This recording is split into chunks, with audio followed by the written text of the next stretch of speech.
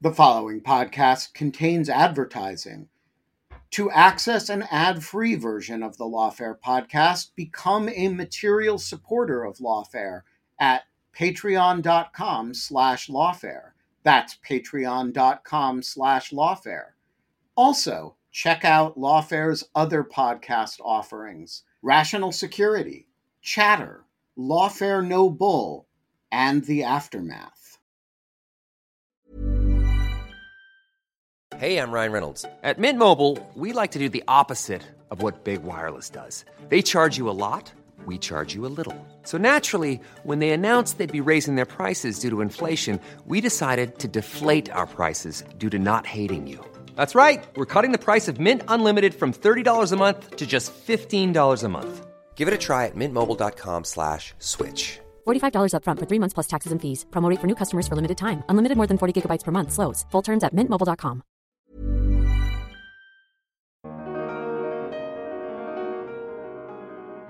Although, as you mentioned, the Swedish Prime Minister mentioned that the security situation is the gravest since the Second World War in Sweden, and that is of course true. But on the other hand, the security situation is not as dire as we expected it to be, because Russia is simply so tied up in Ukraine that it has not had the ability and the capacity to intimidate Finland and Sweden or put pressure on these two countries.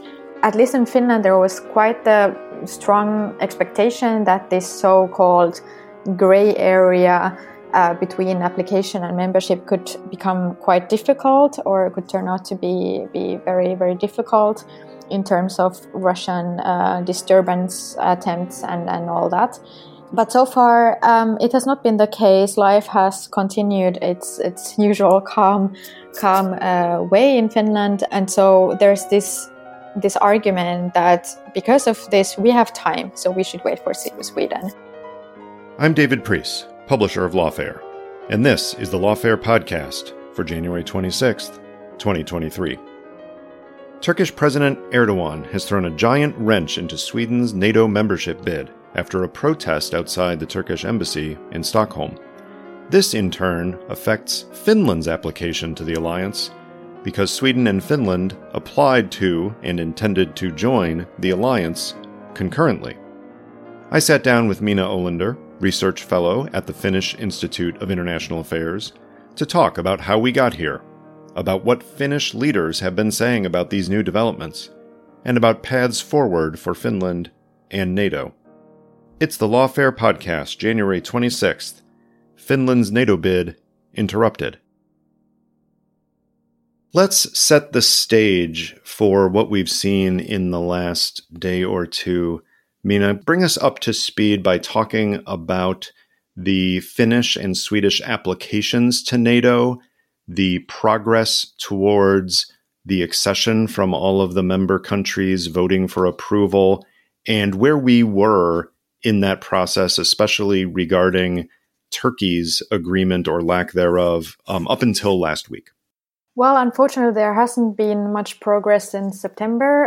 Initially, the ratifications came in very quickly. 28 member states ratified Finland and Sweden, as I mentioned, until September already. So within just a couple of months after submitting the applications and then getting the invitee status at the Madrid summit. But then the process unfortunately has stalled, as you mentioned, with Hungary and Turkey.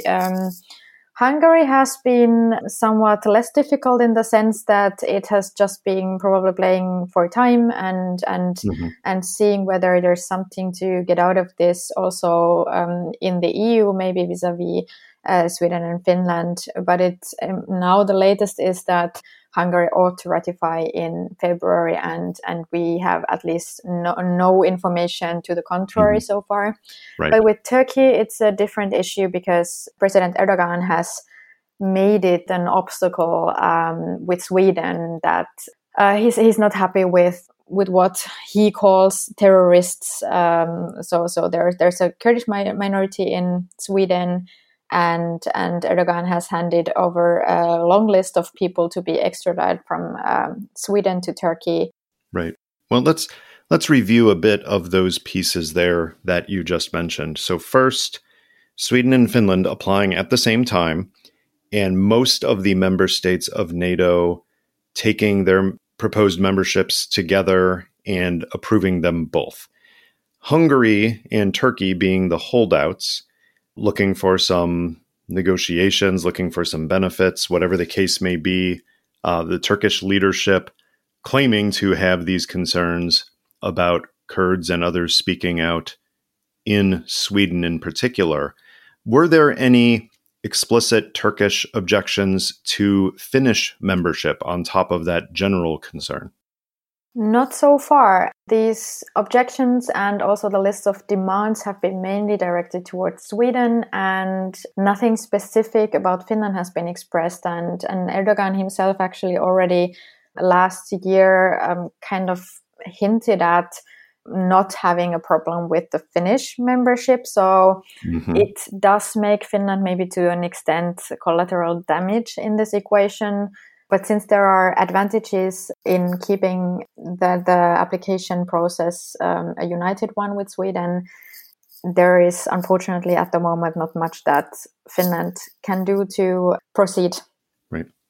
Now, up to this point, and we'll talk about the most recent day or two in a moment, but up to this point, characterize how the Finnish leadership and the Swedish leadership have talked about applying for and joining NATO. Have they talked about it in unison without many instances of daylight between their positions, or have there been differences in their approaches? The rhetoric has been very strongly united and in favor of this joint application. It was quite remarkable already in the process leading to the application and to the decision. It was very much about the Finnish-Swedish history together and the very close relations between the countries, and how important it is that we do this together and take this step together. And it has remained so also in Finland, although this question has popped up every once in a while if the process is taking longer with Sweden, but in principle not, or there would be an option for Finland to go ahead alone, whether Finland should then go for it. And the state leadership has consistently emphasized that we will definitely wait for Sweden and we will not separate the processes.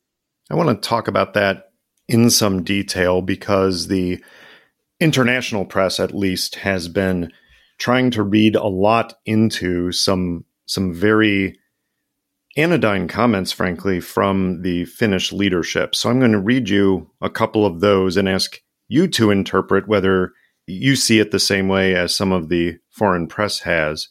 So first, we had the foreign minister, I believe in Helsinki, who some say hinted at joining NATO without Sweden. His actual words included that Finland would have to evaluate the situation if it turns out that Sweden's application is stalling for a long time.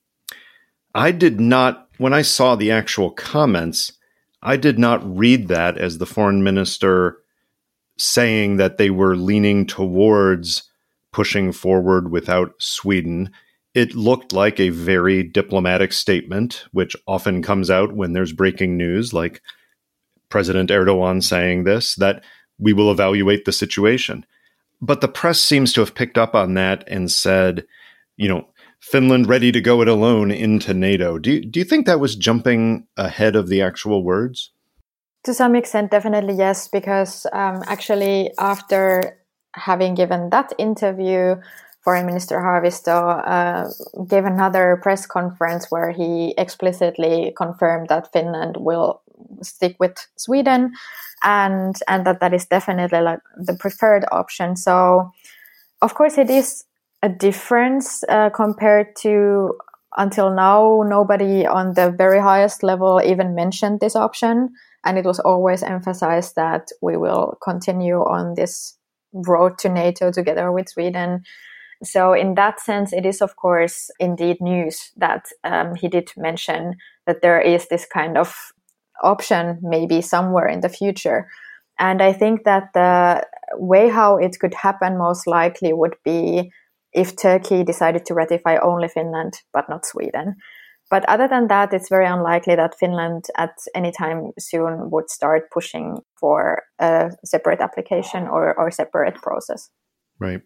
Yes, you raise a good point that he did fairly quickly follow up with comments to reporters at Parliament saying that his comment had been imprecise, but yes, the ambition was to join NATO with Sweden, and that was unchanged from previous policy. At the same time, the president said, I believe he was visiting in Kyiv at the time, the president said a good Finnish statement, I'll say. He said, "We have to take this calmly," which I think is perfect. And then he noted that he thought it seemed to be the case that we have to wait for the elections in Turkey to take place in May, that may provide an opening for some difference from the Turkish government on this issue. And I'm wondering if that comment from the president of Finland reflects your understanding as well, that the dynamic in Ankara may change after May. Since I am not an expert on Turkish domestic politics, it's very hard for me to say what to expect from the elections there. But it does seem likely that this is very much up to Erdogan's calculation, whether he thinks that he can gain more by ratifying before the elections or postponing it until to some later point in time after the elections. And right now, I don't really see how the current mood could swing in a way that the ratification would take place before. Also, there's the fact that we will have parliamentary elections in Finland in April, and that, of course, offers yet another excuse not to ratify, with the reason that Finland won't have a government for a couple of weeks. So, to be frank, I don't really expect anything much to happen until summer. Let me turn the lens back on Finland then. Is there any significant opposition in the body politic such that the elections coming up in Finland would change the dynamic of the desire for NATO membership here? If you mean whether Finland will backtrack, definitely not. It is very, very, very strong consensus politically and in the society. So there's no fear about Finland backtracking from the decision to join. That is absolutely secured in the parliament and also in the public opinion. What could happen, though, is that the impatience grows, and that if we have a change in government, which looks likely at this moment, there may be a different government policy then on whether or not to wait for Sweden. Yeah, that could be interesting to see if it changes that calculation. I'd like to walk through a lot of the potential paths forward here with you. And to set the stage for that, a few comments from the Swedish side, although we'll be talking about the Finnish calculations in this episode and not the Swedish. But the Swedish Prime Minister yesterday did say in a previously unscheduled presser with the media that the security situation in Sweden is the most difficult since the Second World War, and used that as an opportunity to essentially tell the Swedish people to please hold back on provocations, in his words, to realize the seriousness of the situation, which threatens our entire democracy and peace, making the point that joining NATO is the most important issue for Swedish security, and perhaps protests at the Turkish embassy are best to hold off on for now. Given that context, that Sweden, at least from the Prime Minister's perspective, seems to be wanting to get over this hump and work with Turkey by not provoking anything further, that sets the stage for what Finland can do. So I'm going to lay out a couple of options. You tell me which ones I'm missing, and let's rack and stack these to see how they could play out. First, Finland could say, in the short term, forget it. We have the long border with Russia. Sweden does not. We wanted to apply with Sweden and get in with Sweden, but we see nothing from Ankara showing that it could happen quickly. Therefore, we will move forward while pledging to fully support Sweden's membership as well. So that's option one. the fast track, go it alone and hope that Hungary and Turkey come on board quickly. Track 2 would be the opposite, which is we swear we will not join NATO until Sweden is in. We are in this together forever, and we will do nothing to, in a sense, negotiate Sweden out of NATO membership. I think there's probably some things that could be done from NATO and Finland and Sweden that kind of help make up for that, but those are the two starkest options. And I'm wondering if you can compare those for me in terms of what you think the likelihoods are, and then we can talk about other options that are not that diametrically opposed. That's a good point, that they are very diametrically opposed and quite extreme in some ways, because I think that probably the truth will be somewhere in the middle. So the latter option is actually definitely the preferred one. And there is a good argument for it. And that is that although, as you mentioned, the Swedish Prime Minister mentioned that the security situation is the gravest since the Second World War in Sweden. And that is, of course, true. But on the other hand, the security situation is not as dire as we expected it to be. Because Russia is simply so tied up in Ukraine that it has not had the ability and the capacity to intimidate Finland and Sweden or put pressure on these two countries. At least in Finland, there was quite the strong expectation that this so-called gray area between application and membership could become quite difficult, or could turn out to be very, very difficult in terms of Russian disturbance attempts and all that. But so far, it has not been the case. Life has continued its usual calm way in Finland, and so there's this argument that because of this, we have time, so we should wait for Sweden. We should not let Erdogan divide us from our most important partner, and so on. So there is definitely that argument for the option B, or the second option you outlined. Then to the first option, the public opinion is getting somewhat impatient on this matter already. In November last year, end of November, there was an opinion poll where 52% of the persons polled said that they would prefer Finland to just go ahead without Sweden. And while that will unlikely impact the government position on this, at least until the elections, depending on how the situation develops, it could definitely put some domestic pressure on the new government to at least definitely go ahead if Turkey ratified Finland first. But I think, to be honest, that it's very unlikely that Finland will proactively start pursuing this kind of separate track. And it's more about this question whether Turkey would actually make this move and just ratify Finland without Sweden. Then it's a different question. Then it would be more difficult for Finland to keep waiting for Sweden.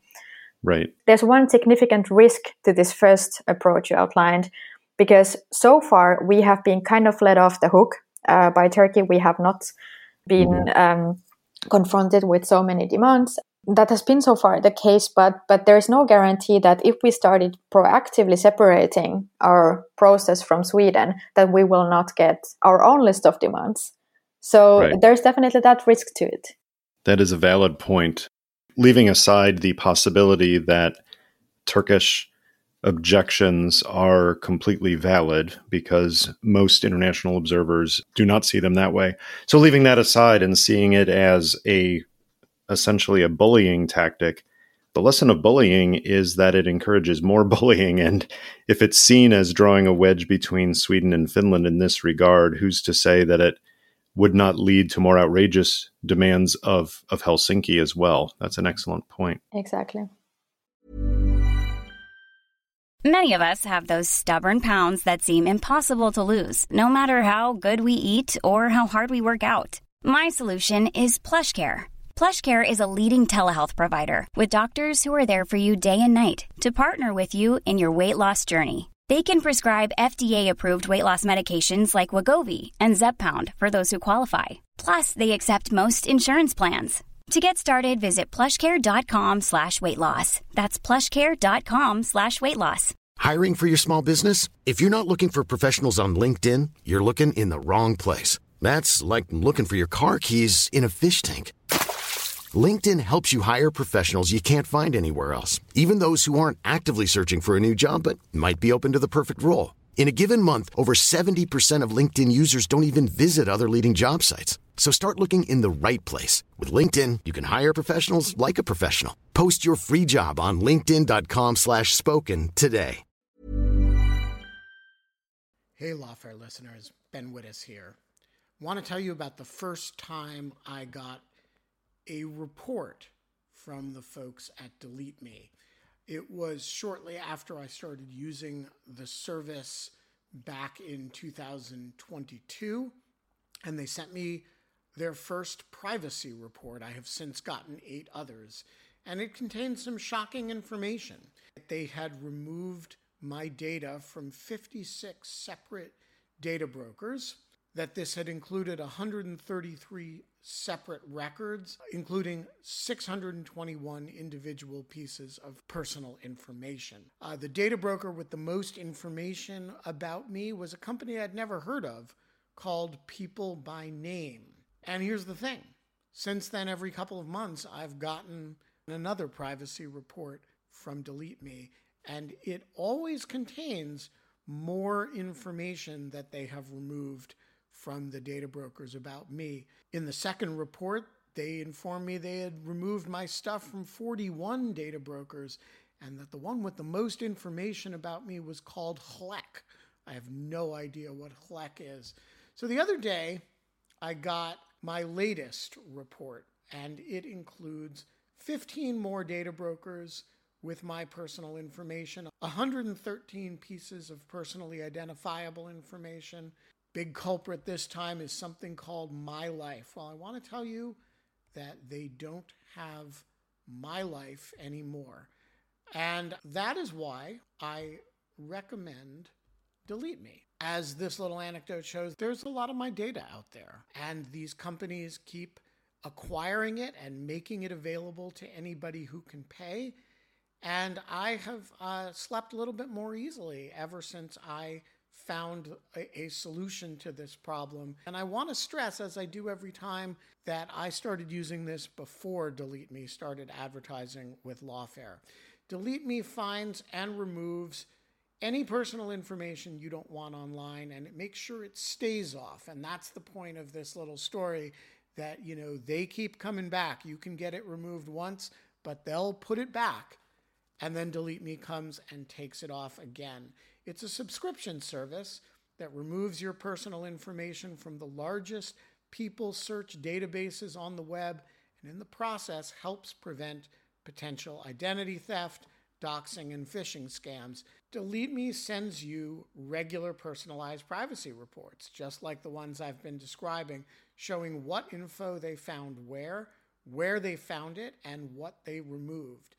And critically, as this story reflects, it isn't just a one-time service. It's always working for you, constantly monitoring and removing the personal information you don't want on the internet. It does all the hard work of wiping you and your family's personal information off the web. Data brokers hate Delete Me, which is why I like it. Your profile is no longer theirs to sell. So take control of your data and keep your private life private by signing up for Delete Me, now at a special discount for our listeners. Today, get 20% off your Delete Me plan when you go to joindeleteme.com/lawfare20 and use promo code lawfare20 at checkout. The only way to get 20% off is to go to joindeleteme.com/lawfare20 and enter code lawfare20 at checkout. That's joindeleteme.com/lawfare20, code lawfare20. Let's talk about a way of bridging this gap. And you're very astute on issues of Baltic security and dynamics in these issues. I'd like to run by you what I think is a distinct possibility, maybe a probability in the coming months, and see what you think of it. To me, NATO is an alliance, and in order to have full membership, yes, all of the member states must agree, which makes sense for a collective security organization. That said, any member state can enter into other alliances with other countries, including multilateral alliances, or even short of a formal alliance, any country can enter into strong alignments with other countries that include de facto security guarantees and enhanced military interoperability and training and exercises. Do you see, as likely as I see it, that if there is a many month stalemate here, that the majority of countries in NATO, perhaps 28 out of 30, perhaps even Hungary, would go along with a de facto alliance with Sweden and Finland and essentially have them in NATO in everything but name only, including ramping up of exercises, participation in multilateral exercises to the extent possible, and an enhancement of what have already come out as public statements from many member states guaranteeing the security of Sweden and Finland through any means necessary to help them. Do you see that as, in a sense, a way of keeping the situation going for formal membership, but helping defend Sweden and Finland should the need arise? That is a very interesting proposal. And of course, these kind of ideas have been floated.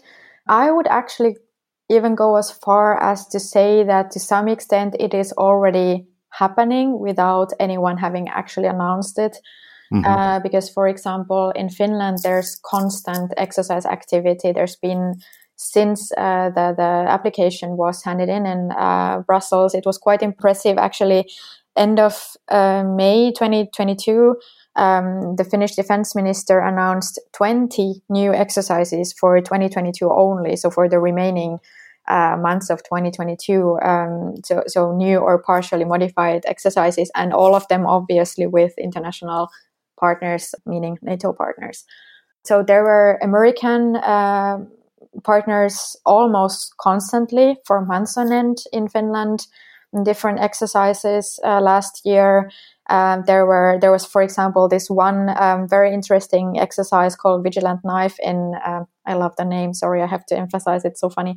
Anyways. It is a wonderful name. So this exercise was planned on very short notice, and it was with Swedes and British participants. And the idea was to test the Finnish-Swedish interoperability and how well it works on short notice. Normally, you would take months at least to plan this kind of an exercise, but the experience was very positive. It went very well, and so the conclusion was that the mobility between Finland and Sweden to get Swedish troops to Finland, and they were then under Finnish command, that went very well. And there have been lots of exercises in all areas, air, ground, and sea, continuously. So this exercise activity is already happening and taking place. As I mentioned, the Americans are extremely active, extremely present. Also the British, Norwegians are also like maybe the third most present NATO ally, but also others have participated. Also France and Germany participated in a big naval exercise called Freezing Wind, which was also an ingenious name. So this is already happening, and then Finland and Sweden are currently in the process of negotiating defense cooperation agreements with the US. So there is already a basis for this from 2016 bilaterally and 2018 statements of intent of defense cooperation and so on. So this has been already going on for a while, but the qualitative difference is that these DCAs are actually legally binding documents that will regulate the legal status of US troops and equipment in Finland and Sweden. So this takes the cooperation to a completely next level. So Finland and Sweden are already pursuing this kind of like bilateral things while the actual NATO process is stalling. Mm-hmm. And whether I think that it's likely that something in a more, let's say, informally formal way would emerge in this of this nature, I doubt that it's very likely, because I think there's a very, very big hurdle to actually omitting or like circumventing the collective defense and the because it would to a certain extent kind of question NATO's purpose as it is, and it would be, in terms of NATO's internal diplomacy, quite a difficult thing to do. But of course it would be a very strong message towards Turkey, obviously. Absolutely. And I have to say, if I'm in Moscow reading the situation, it's pretty clear that the major military and strategic partners in NATO, from the United States through the United Kingdom and France and Germany, when you have almost unanimous support from NATO and Turkey is the only holdout, it's not as if Moscow would be looking at some future scenario with Finland and Sweden and seeing that there would be absolute and total dissension in the NATO countries over any kind of confrontation, whereby there would be a splintering of the alliance where only a couple of countries would agree to cooperate in a security sense with the Finns or the Swedes. I think, I'm not sure I can understand Moscow's perspective very well lately, but if I'm looking at the situation from Moscow, I certainly see this as a sign that Sweden and Finland have a lot more support than a few years ago, and certainly would be virtually a NATO ally, if not one in terms of full coordination and full alliance membership. Do you see it that way? Absolutely. And that has been made quite clear both by the US and by Stoltenberg, the General Secretary. So I think that it is indeed, as you say, that Finland and Sweden are virtually members in all but name. Of course, at least in Finland, where we tend to be very, very realistic and rather like on the pessimistic side, just to be safe, and like you know, better to be safe than sorry. Obviously, we still do want to get the full security guarantee of Article 5. So obviously, anything else or any other arrangement will be kind of plan B and not quite as satisfactory as that. But obviously, it's for me completely impossible to imagine a situation where Finland and or Sweden would be somehow threatened and NATO would just watch and stand by. I can't imagine that kind of a scenario happening.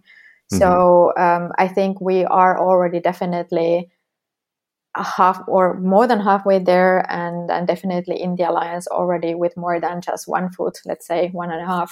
So I think I fully agree with you, and you're completely right on this.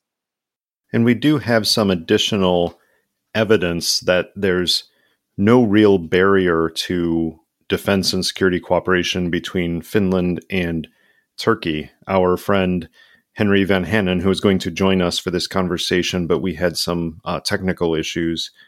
He has tweeted out that Finland has granted a new defense material export permit to Turkey for the export of reinforced steel by a Finnish company, which certainly makes it seem as if Finland is determined to proceed as if things are going to move forward and things are going to work out. They're not looking to escalate it, in a sense, following the idea of the president who said we have to take it calmly. Do you see any evidence to the contrary that there's likely to be any Finnish moves to, in a sense, flex some muscle with Ankara to try to help resolve the Swedish issue directly?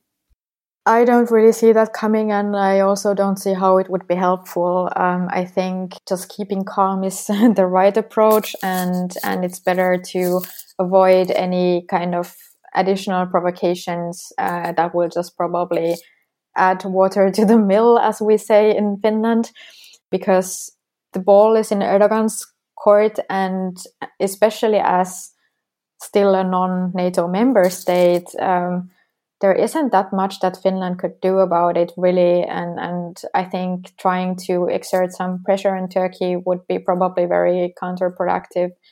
So I guess there's not much else that can be done except wait and see until the Turkish elections are over and done with, and then possibly re-evaluate what the situation is. Right. Does the whole situation here, Mina, does the fact that so many countries ratified within weeks of the formal application, and I recall we were tracking on a hour-by-hour basis for a while there which countries were ratifying at what speed, and that was fun.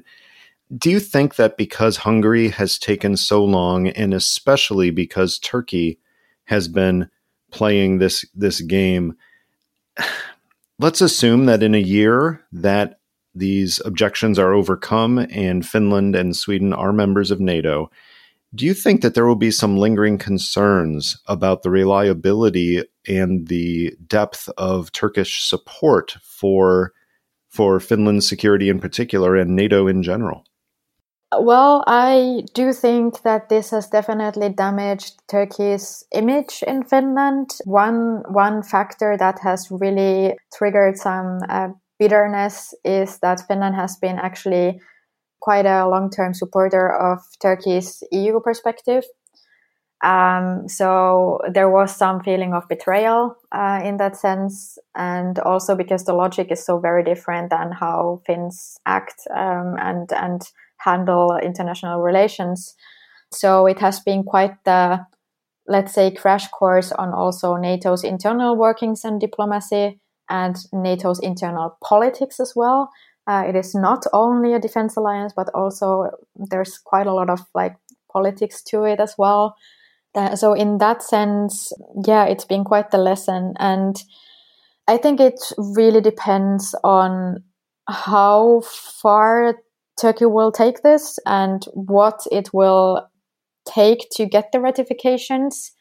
If it just stalls until after the elections and then at some point it's like, oh, well, now we'll get this done and no very hard feelings remain, I think it would be not very beneficial if Turkey, for example, really insisted on Sweden actually making some changes in its legislation, because that is kind of considered to be quite an audacious demand. So I think it really depends on how far Turkey will go with this and on what exactly will it insist. But if it can be resolved somehow halfway peacefully, in a sense that then the objections will be dropped at some point and an understanding can be found, I think people will be able to kind of, get over it. Finns tend not to forget, but I think people can forgive it and then just move on and understand that, okay, this is just a completely different way of doing politics. But I do think that this has still damaged Turkey's image to quite an extent in both countries. Sure.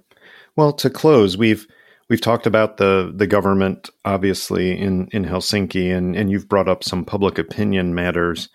But I'd like to talk about the foreign policy and security community that you are a part of. You're studying these issues, looking at these issues from a non-governmental perspective.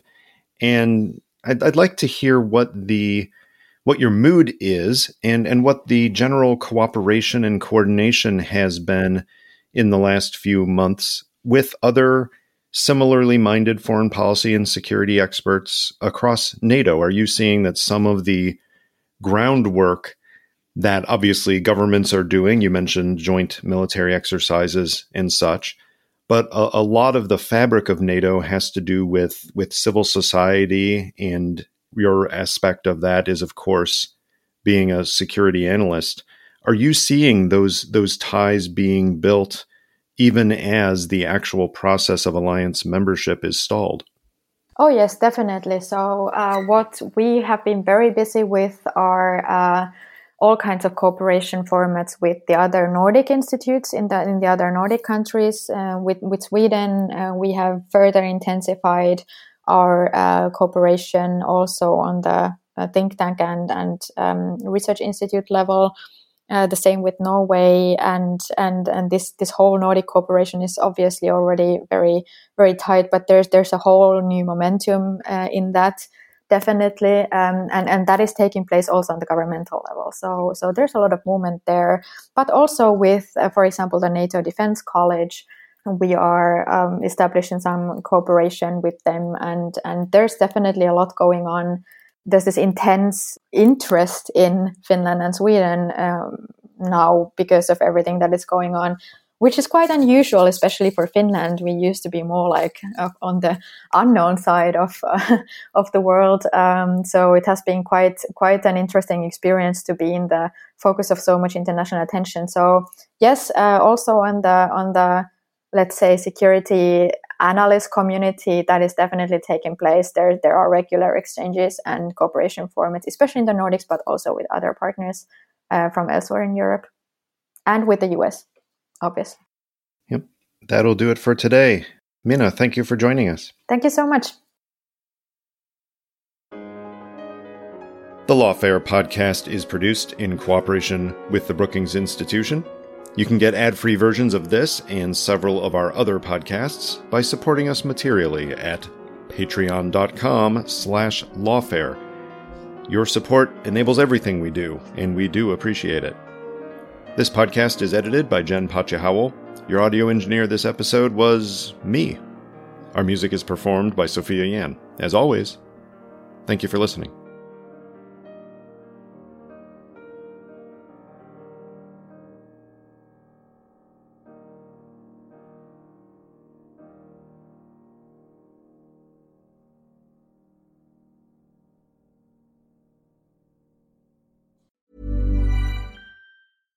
This message comes from BOF sponsor eBay. You'll know real when you get it. It'll say eBay Authenticity Guarantee. And you'll feel it. Maybe it's a head-turning handbag, a watch that says it all, jewelry that makes you look like the gem, or sneakers and streetwear so fresh every step feels fly. eBay gets it. So look for the blue check mark next to that thing you love. And be confident that every inch, stitch, sole, and logo is checked by experts. With eBay Authenticity Guarantee, you can trust that feeling of real is always in reach. Ensure your next purchase is the real deal. Visit ebay.com for terms.